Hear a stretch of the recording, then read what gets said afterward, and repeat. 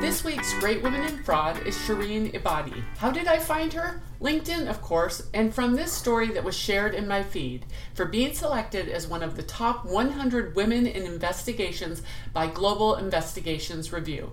I reached out to her immediately because of her non-attorney background and her former FBI career. This is just a great conversation about her career and how it all came together. So much to learn from, so let's get started. We are here today with Shireen Ebadi. I kind of butchered it a little bit. No, it's perfect. Okay. I've been called much worse too. So. And she is a great woman in fraud and truly a great woman investigator, because I found her because she just was one of the top 100 women investigators in the country, in the US, or in the world. It's Global Investigations Review, so I think technically I can say in the world. In the world. That is a huge, huge honor. And what I love about it, Shireen, is that you are not an attorney, and most of them are attorneys. So I picked you because you were the non-attorney. I am not an attorney and proud to not be an attorney. I'm a proud investigator.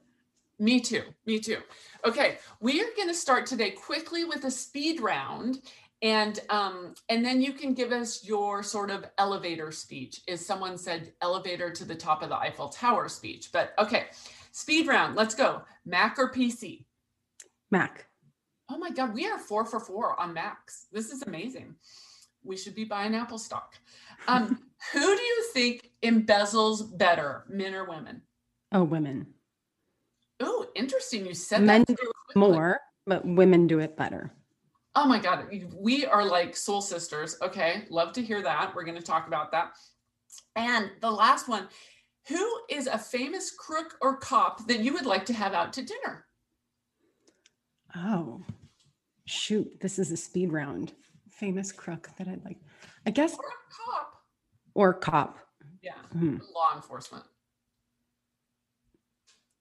Pass. White hat or black hat? This is a good one. Okay. No, I mean, Sherlock Holmes, does he count? Can I take him out to dinner? Does he even exist as a real human being? I mean, him. Yeah.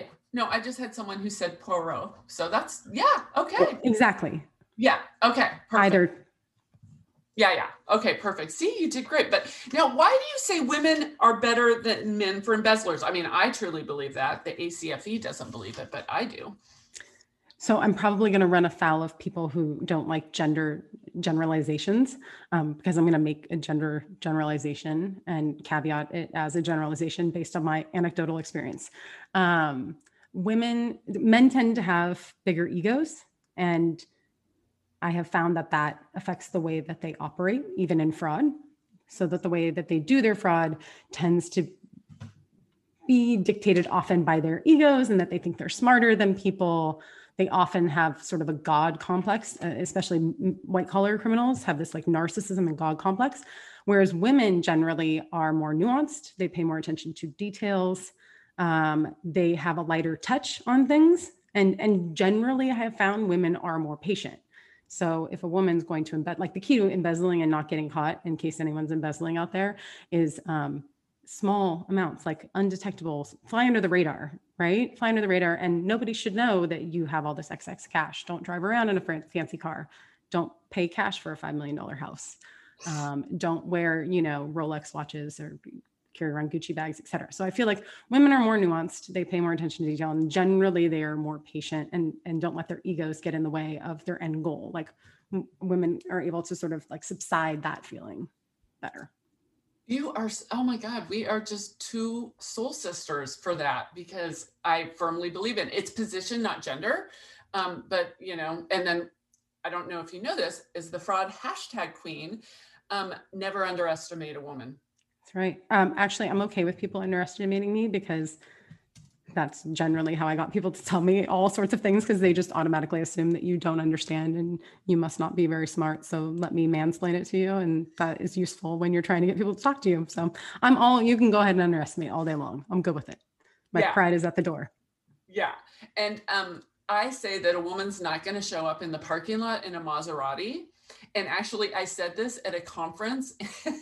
guy said, we have a fellow investigator who's a woman who did show up in a Maserati, but it was used. And he goes, we gave her such crap because we got like Are you embezzling? and he goes, she wasn't. She was actually an investigator, but she got like an amazing deal on it. And so it was kind of funny. So I can't, but there are two women. I have Googled two women who did show up to work in Maseratis, and they both stole, but they kind of stole big. That's the other thing, is men steal more. Oh yeah. And in bigger chunks and faster, right? There's just less patience to it. Yeah. Generally, there are exceptions to everything. So, okay, we like jumped ahead, but what is your elevator story? The Eiffel Tower elevator story? Yeah, Eiffel Tower. Okay, so born and raised in Southern California by the beach, like was a total kid walking around barefoot in the sun pretty much my whole life. Loved being outdoors, solar powered. Went to school in San Diego, so very much continued that trend of, waves crashing on the ocean, but had a passion for service. It's always been in my heart. And so after college, ended up having the opportunity to go overseas and work for some humanitarian agencies in various countries. Did that for about 8-9 years. It was formative. I was in my 20s. So almost my entire 20s I spent outside the United States, which is very interesting, especially this was between, call it late 90s and almost late, right before, I guess, 2007, somewhere around there. So a lot had changed in the world. Coming back to the United States was culture shock, for sure. Like I didn't know what an iPod was. I had never heard of the show Lost, which was everyone was talking about. I didn't know what Survivor was. Like there were all these things that I remember people talking about, and I was like, what language are they speaking? So came back to the US and was sort of lost, didn't have any real work experience that I could put on a resume. But I needed to get a job because I had $0 in my bank account. So started looking around. I had a friend that was like, I'm going to go apply for the FBI. I was like, wait a minute, you can just go apply for the FBI? Like that's a thing. And so I did. I went and I applied, and it's this very sort of long process, and went through many stages and phases and whatnot, and ended up being offered a position in the academy class, but I had to be domiciled in the United States for 3 years before I could go because I'd been outside the United States for so long. I think they thought maybe I was a spy. So I did. I got a job doing background investigations as a contractor for OPM, which was a great experience. Talked to bazillions of people, all walks of life, about everything you can possibly imagine. Great training ground for the Bureau. Ended up going to the academy in 2009 and worked at the Bureau for 10 years doing white collar, despite the fact that I had like zero experience in finance. And I came into the Bureau as a linguist. I came in as a linguist agent, and they put me on a white collar squad in a city where literally no one spoke the language that I spoke. So, hey, it all worked out. Yeah, they knew what they were doing because I felt like, white collar was my home. I loved it. I was very glad that they sent me to that. So I have no complaints. I left the Bureau just before the pandemic. Really good timing to leave a secure government job and jump into the private sector for the first time. Highly recommend that to people if you're looking for high risk, high reward. So I did that, joined Kroll, which is a fantastic company that I absolutely love working for. I get to do super cool, fun investigations, mostly corporate clients, sometimes law firms, and just a really fun job that every day is different. I get to lead and work on a team, which is rare, I think, in the private sector. Very collaborative environment, very creative environment, very stimulating mentally and challenging. So that's what I do now. And here I am today. Did I get to the top of the Eiffel Tower? What's that? You have a podcast. I do. Early in the pandemic, a colleague of mine, we partnered with a PR firm that we work with professionally, and decided to do a podcast. And we were all really fascinated by crisis management and crisis leadership and how information sort of drives the ability to manage a crisis effectively. And so we started doing that. We had our first season aired. I think our last episode of season 1 aired just this week. And then we're working on season 2 now. So really fun. And I will link Inside the War Room in the show notes. Awesome. Thank you for the plug. Yeah, absolutely. I love podcasts. And so do you have some favorite podcasts you listen to? I do. So my favorite podcast to listen to is the All In podcast, which people think is funny. I mean, it's very sort of aggressive. they kind of get mad at each other and yell at each other, but it's informative and it's interesting and they're very intelligent and they talk about, topics that are sort of compelling for our day to day and a lot of market conversations, which is interesting to me. Like cryptocurrency is a fascination of mine, a little nerdy obsession, and capital markets, right? So that's a lot of their discussion to include, they talk about politics, they kind of talk about everything, but really smart guys getting together, kind of abrasively debating things, which is my style. I like it. Do you listen to the Pivot podcast? I've never listened to that one. What's Pivot? Kara Swisher, the most powerful lesbian in tech, with Scott Galloway, who is a marketing professor at NYU. And it's politics, but it's tech. And I think you would like it based on that. Pivot. So I'm writing that down. It's every Tuesday and every Friday. And it's one of those things I'm religious about. I just got back from my run and sure enough, listened to it on my run. So yeah, I highly recommend that one. And then Swindled. And actually, yes, I've heard of Swindled. I have not listened to it though. So I, of course, like the ones that are related to specifically like embezzlement. And they did one on Rita Crundwell. And I just got my notice. It's the only Patreon one I do to support. And they're actually doing The Bakery, which is an embezzlement out of Texas that is crazy. And it just dropped today. So when I get off of this, I'm probably going to go listen to Swindled's before everyone else gets to listen to it on Sunday. So I would love it. I think he'll do a great job with The Bakery because it was just crazy, insane husband and wife stealing from a fruitcake factory. So it's, yeah. And A Concerned Citizen does a great, great job. So I hear your sort of story and it kind of reminds me of my daughter who just graduated college and doesn't know what she wants to do. But she spent time overseas and I think she'll end up doing that. So I can look at her go overseas and kind of save the world and then come back and maybe have a real career. There you go. Yeah. You got to get it out of your system young, while you're willing to live in uncomfortable accommodations and eat not high-end food. And, like back then I didn't care where I slept. I didn't care if I sat in the middle seat in the very back row of the plane. I didn't care if I ate top ramen every day. Now I'm a little more bougie, I guess, like and any more creature comfort. So it wouldn't have worked so well if I'd done it in the reverse, I think. Yeah, totally agree with that. Oh my gosh. So I'm going to say your career as an investigator, what is one thing that you wish you knew before you started becoming as an investigator special agent? Like expert, like a skill or just something I knew about the job? Just something that you think would have helped you in your career even more so. So I have had to learn to be detail oriented and like organized. I guess when I say detail oriented, I more mean organized. I lived in organized chaos most of my life. And part of that is just based upon being overseas in places that aren't particularly organized.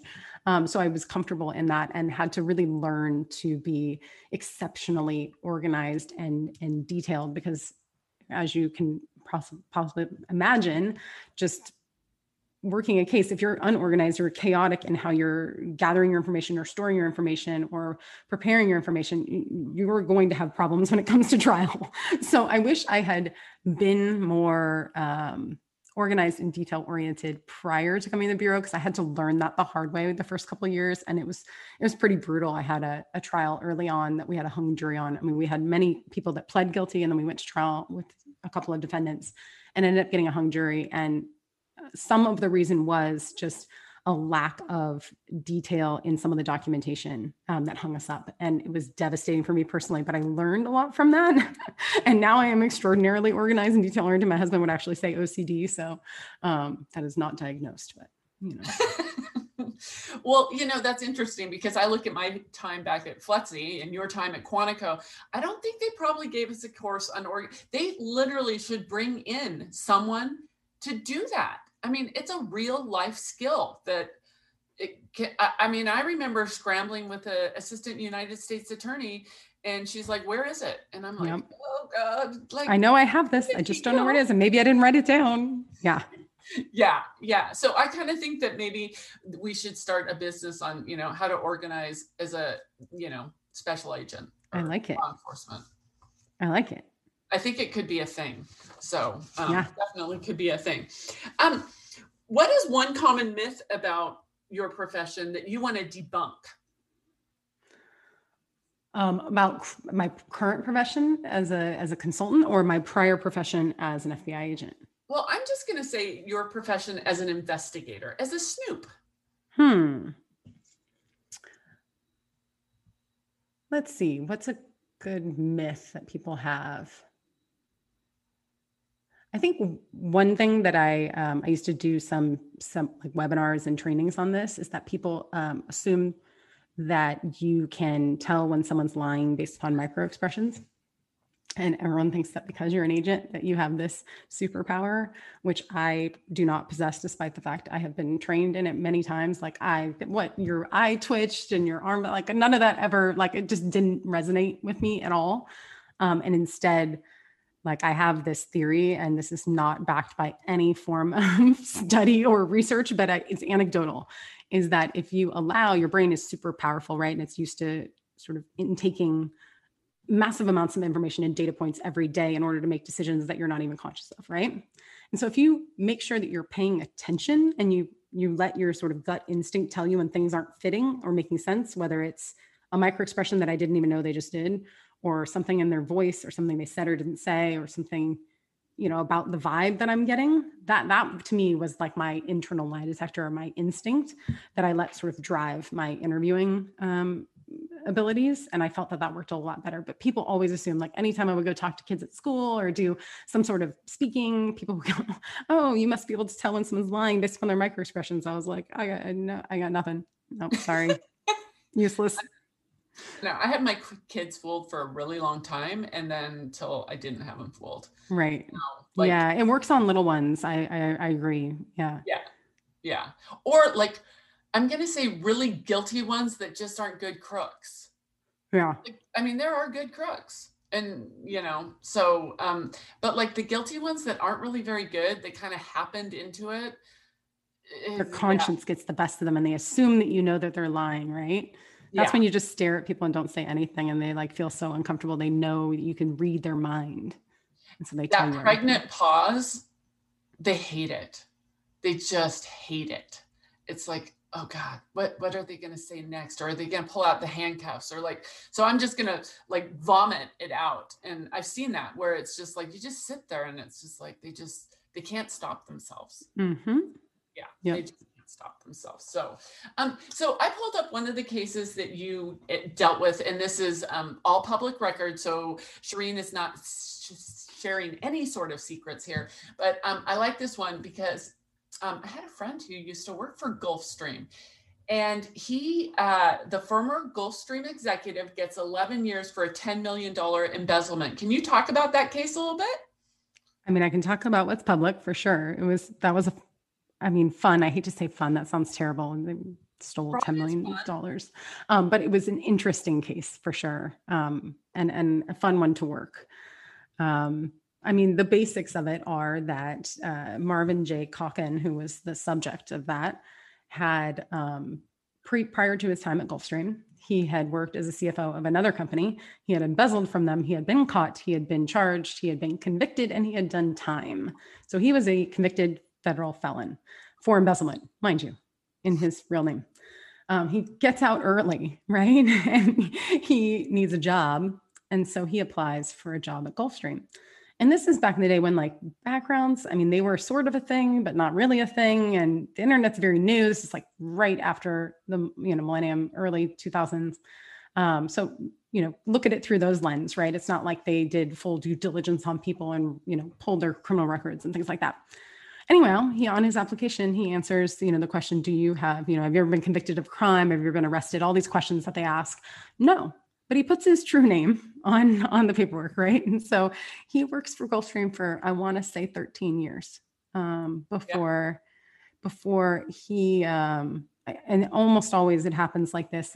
He went on vacation, someone noticed some irregularities in the financial documentation, and then the ball started sort of snowballing.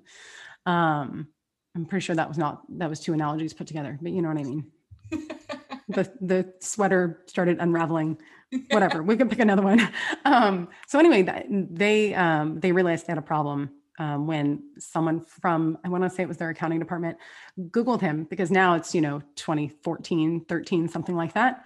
And someone Googles him and they find out that he has previously been convicted of embezzlement under the same name. And they thought, we might have a problem. And they brought in the Bureau. They called us, and it was a very interesting investigation.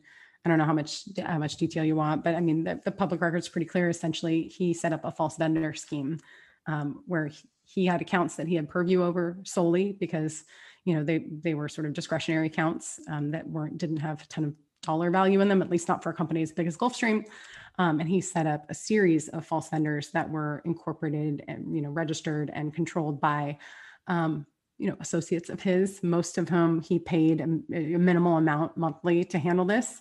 And then he would create fake invoices and pay these false vendors, and the money. He was very, very, very creative in how he got the money back to himself, because I would say most people that embezzle, you catch them because they go pay off their bills with the money directly. Yep. He didn't. So the money would go from Gulfstream. These invoices we get paid, they would go to these third-party entities or alleged third-party entities, vendors. And then the money, instead of coming to him, would go, for example, directly to pay a credit card bill of his that he used. But it wouldn't even go as a credit card bill. He would pay the credit card and it would sit there as a credit. And so what tipped me off to this was that we had his Amex bill, and it was always had like $80,000 credit on it, like sitting in it. It was like he was using it as a bank account, which I thought was really weird. And then he would take cash advances from it. And I was like, that's not normal activity. Who does that? And so we started looking at where the payments were coming from and ultimately traced them back to some of these vendors. And that's kind of how he operated. So he had all of his expenses in life would get paid from these quote unquote third-party vendors directly. So it never touched an account that was his. He ended up, he was also very good with his money. I would say a lot of criminals that I worked would go blow their money in Vegas. It's like the old adage. It's like, they take all the money, go blow it in Vegas. He didn't. He was like invested in, he bought a house that appreciated in value. He paid off another house that appreciated in value. He had a lot for us to seize in the end, which was nice for Gulfstream. Well, and I noticed that he actually was paying some professional escorts. Did you get to do some of those interviews? Oh yeah, actually that was fun. The invoices were for promotional materials, things like shirts and hats that were, emblazoned with Gulfstream's logo, except that we learned that they didn't actually use that vendor for those types of things. And they didn't have that many events. So why was so much money going to this promotional vendor? And when we went to the person's house, we realized that she ran an escort service. So he had a lot of money on credit with her as well, because he would have invoices paid to her even when he didn't have bills to pay. And then he would use that credit throughout the month. Yeah. Well, and he's still in prison. I looked him out. He looked him up. He's getting out in 2025. Did he have a family? He did. He had a wife and he had at least one child. Yeah. And do you think his wife knew? Tough to opine on that. I did speak with her. It's hard to say. I mean, he had a job that it wouldn't be that far-fetched that he'd be able to afford the things that he was affording. And, when you have minimal sort of viewing visibility, like he was an accountant, right? So he's handling the finances for the family and things like that. So I don't know, tough to opine on that, and can't get into too much of the specifics of conversations that I had with her or others about that. But I don't always think it's the case that the wife knows. In certain situations, like if it doesn't make sense, your husband has a job where it doesn't make sense that he just bought a $5 million home, or that he is, spending $600 at dinner on a Wednesday night, right? Like those things should tip you off. You should go, hey, how much do you make? But if you're not the one doing the taxes and the finances, and your husband has a good job, and I think it's feasible that you don't know. Do you know if they got divorced? I believe that they were separated, but I don't know if they got divorced. Actually, I never sort of followed up with that. So I know some women who are in the White Collar Wives Club, and I wonder if she White Collar Wives Club. It's a support group for women whose husbands have committed white collar crimes. Yeah. Yeah. I mean, did she? Because then this leads to: did she stick with him during the first time he went to prison, or was this a marriage in between? I want to say they got married after.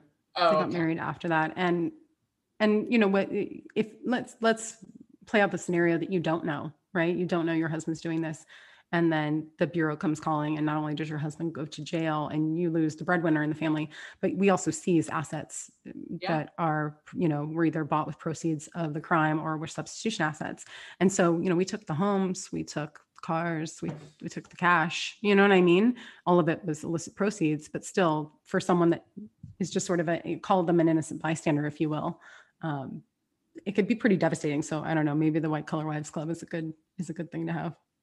Yeah, I in the opposite, I got a woman attorney disbarred, and she was the primary breadwinner, and her husband was so angry with me because they had to sell the house, which she bought with the stolen proceeds, and then the cars. And I just remember him at his factory job. He had a factory job, and she was a lawyer. She was not a good lawyer, but he was so, I remember him like marching out after me. How dare you're going to take my car? And I'm like, dude, here's the check. And but I felt bad for the kids. And yeah. he was like, I say, a factory worker who she paid all the bills and everything. So it was incredibly disruptive, but still, I don't know. I joke I could embezzle from my husband all day long and he'd never know. Never know. Yeah. You would never, ever know. So what would you say to someone young, like say my daughter, even though she will not do my career whatsoever, like someone young who's interested, like you didn't major in criminal justice, and I looked, you played volleyball, like you said, I did my Googling too. Did you ever see yourself where you are today? Or, yeah. Yeah. I mean, so I do talk to people. Actually, one of the things I promised I would always do is take those calls, for people's kids who are wondering, or people who are looking or interested, because you don't have a lot of insight into the world of the FBI or whatever other agency, or as an investigator, right? You don't get those insights very regularly. And so when I was a kid, I was super curious minded. Like I always had that mind where I wanted to pull on threads, and if stuff didn't make sense, I was like, nah, wait a minute. I was never that kid just accepted things at face value, which to my parents, great disdain. I was always asking those questions. So I think it was in me. I wouldn't say I wasn't that kid that wanted to be an FBI agent my whole life. That wasn't like one of my things. I actually thought I would be a lawyer for a while. And then I realized I had no desire to go to law school, although I loved arguing. I wanted to be I changed my major 4 times. My parents probably thought I was never going to actually graduate, but I did graduate on time, despite the 4 major changes. And I ended up majoring in history, which everyone says is like the most useless thing it's great for like party conversations, but terrible for employment. But I don't think it mattered. Like when I took this, so phase 1 of the FBI is like this test that you take in this room with a bazillion people, and you're just sort of a body in this room with a bunch of other people. There's no like personalness to it. And the test isn't a knowledge test. It's more of how you think type test. And I found that my entire time at the Bureau was like that. Your knowledge was useful and definitely could move cases forward, but it was your judgment, like how well you make decisions, especially under fire. And I don't mean literal fire, and how you think, right? Are you that person that can, you get that little splinter in your brain and you're like, this thing doesn't make sense over here? Because the devil's in the details with that type of work. And when you're dealing with good criminals, they're not leaving big breadcrumbs. They're leaving tiny little itty bitty ones that you hope that you're detecting, right? So I think if you're the person that thinks that way, like you have a curious mind and you like to get to the bottom of things and you like to solve problems, and ultimately that's what you're doing all the time is solving problems, I do think it's a worthy job to look at, whether like FBI or some other agency or just being an investigator in general in the private sector. Yeah. So throughout Great Women in Fraud, all the guests, male and female, because I do have great dudes in fraud, but curiosity is the number one.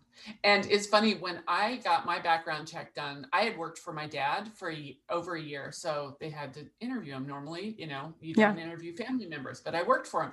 So it was a retired FBI agent who my dad used to play liar's poker with in the bar every Friday. And he says to me, he calls me up before cell phones, this is in 1991 192. And he's like, oh, I told the guy, you were just really snoopy. And I'm like, Dad, curious would have been a better word. Snoopy.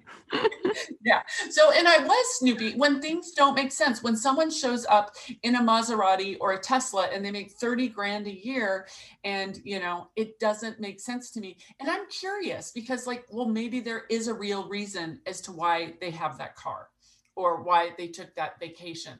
I'm just curious as to how people live. Yeah. So, or how people commit crime. So curiosity, it's like the number one trait of things. So again, agreed. We're like 35 for 35 for curiosity. So sort of wrapping up here, you're online, you're on LinkedIn. That's how I found you. And I'll put that in the show notes. But this is a question. Oh my God. Did you ask this question in the end of you? Because I did USIS, contract work also. The question was, what haven't I asked you that you'd like to tell me? It's my favorite question, actually. It is because people are always like, what does she know? What does she know that I haven't told her? And this is the test. That's a really good one. I guess why I left the bureau. That's the question that everyone asks.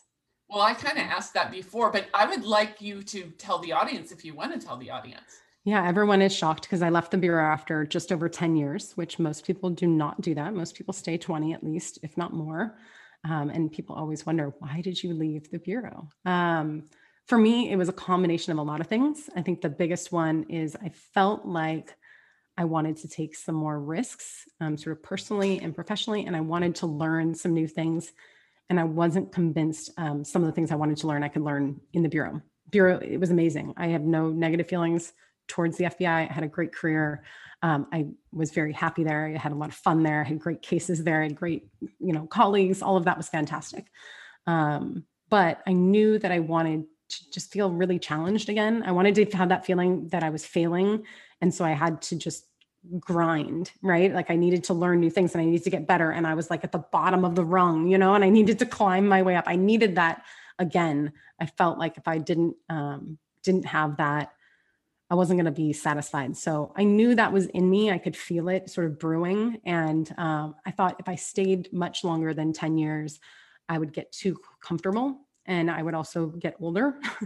And the older I got, I thought the less marketable I would be and also less malleable, like less likely to go into a completely different thing and suck at it and be comfortable with that. So it was just time for me. The time was right. And the company was right. When I started looking and I found Kroll, I knew. It was just, I knew. And I've had no regrets since. It's fantastic. There's enough similarities that I don't feel like completely like a fish out of water, but there's enough differences that I'm learning every single day and I'm growing and it's exciting and interesting and I'm failing miserably, on the regular, which is good for me. So yeah, those are the main reasons why I left. So people who know me personally, you didn't make it into management. So it's like you never went to law school. They didn't insert that thing in your brain. So see, we can be friends. Once you get into management, it's like something happens. It's kind of like, the butterfly comes out of the cocoon, but the butterfly is pretty. And in this case, in management, that's really not probably the case. So. And that is sort of the question, like a lot of agents after a certain period of time, they realize, look, your upward mobility is very limited because if you become a supervisor, you stop working cases. And I got into the bureau to work cases. And I knew I didn't want to sit at a desk and not to degrade supervisors at all. They play an amazing role. I just knew that wasn't me. I wasn't going to sit at a desk 9 to 5 and be happy. So yeah. Up or out, and out was my choice. I love that. People, like I said, I had a guy ask me yesterday, why'd you leave customs after 5 years? And I was like, my husband got a job in the middle of the country with no border. But, and I was pregnant, wasn't going to leave him to stay with customs. So, and this is just kind of a fun, frivolous question. Is there anything you're binging on Netflix, HBO right now that you think the audience would enjoy? So I'm not normally a TV watcher, but the pandemic has made me into a TV watcher, which maybe a lot of people are feeling the same way. So we binged a few things. I feel like people are going to judge me though.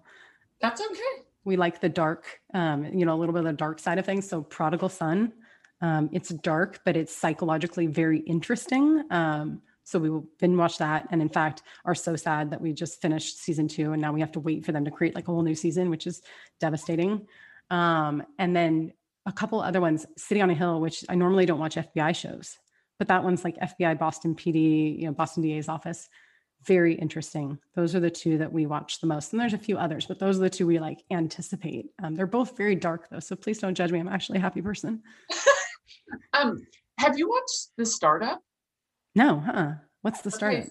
So The Startup, it's about cryptocurrency. It's in Miami.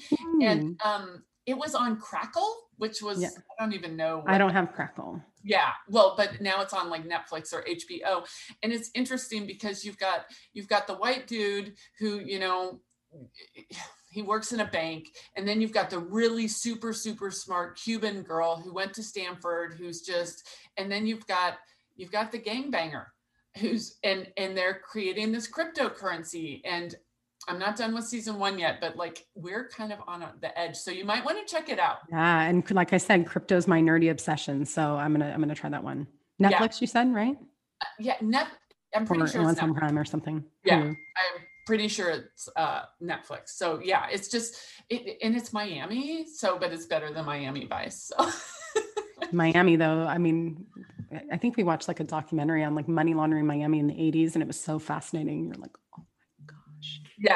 Yeah, absolutely. So, Shireen, I can't thank you enough because like, I know people are going to listen to this show, and whether they're in law enforcement, have been in law enforcement, they're going to see that your career trajectory is working. So it's very, very inspiring.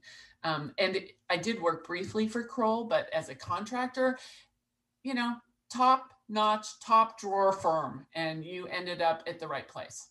Thank you so much. I really appreciate you reaching out. This has been fun, and we should definitely keep in touch. We have far too many common interests. I know. We definitely. LinkedIn's good for something. Yeah, I love LinkedIn. LinkedIn is like my jam. So thank you. And we will have you back because we'll just have you back for sure. Awesome. Okay. Such a pleasure meeting you, Kelly. Thank you. Thanks. Wasn't Shireen great? Of course she was. If you are on a Great Women in Fraud podcast, you are part of the club for sure. I loved how she used her time having to be domiciled in the U.S. to do background checks for OPM. She became so versed in interviews, the FBI was kind of shocked. Duh. Of course, as a background investigator, you talk with all sorts of people from all over. It's truly fascinating. Next week's guest is Rochelle Davis. Reach out to her on LinkedIn or her other social media. Her work is so unique and I would say life-changing on many different levels. I can't imagine some of the phone calls that she makes. Have a wonderful rest of your day and talk to you next week.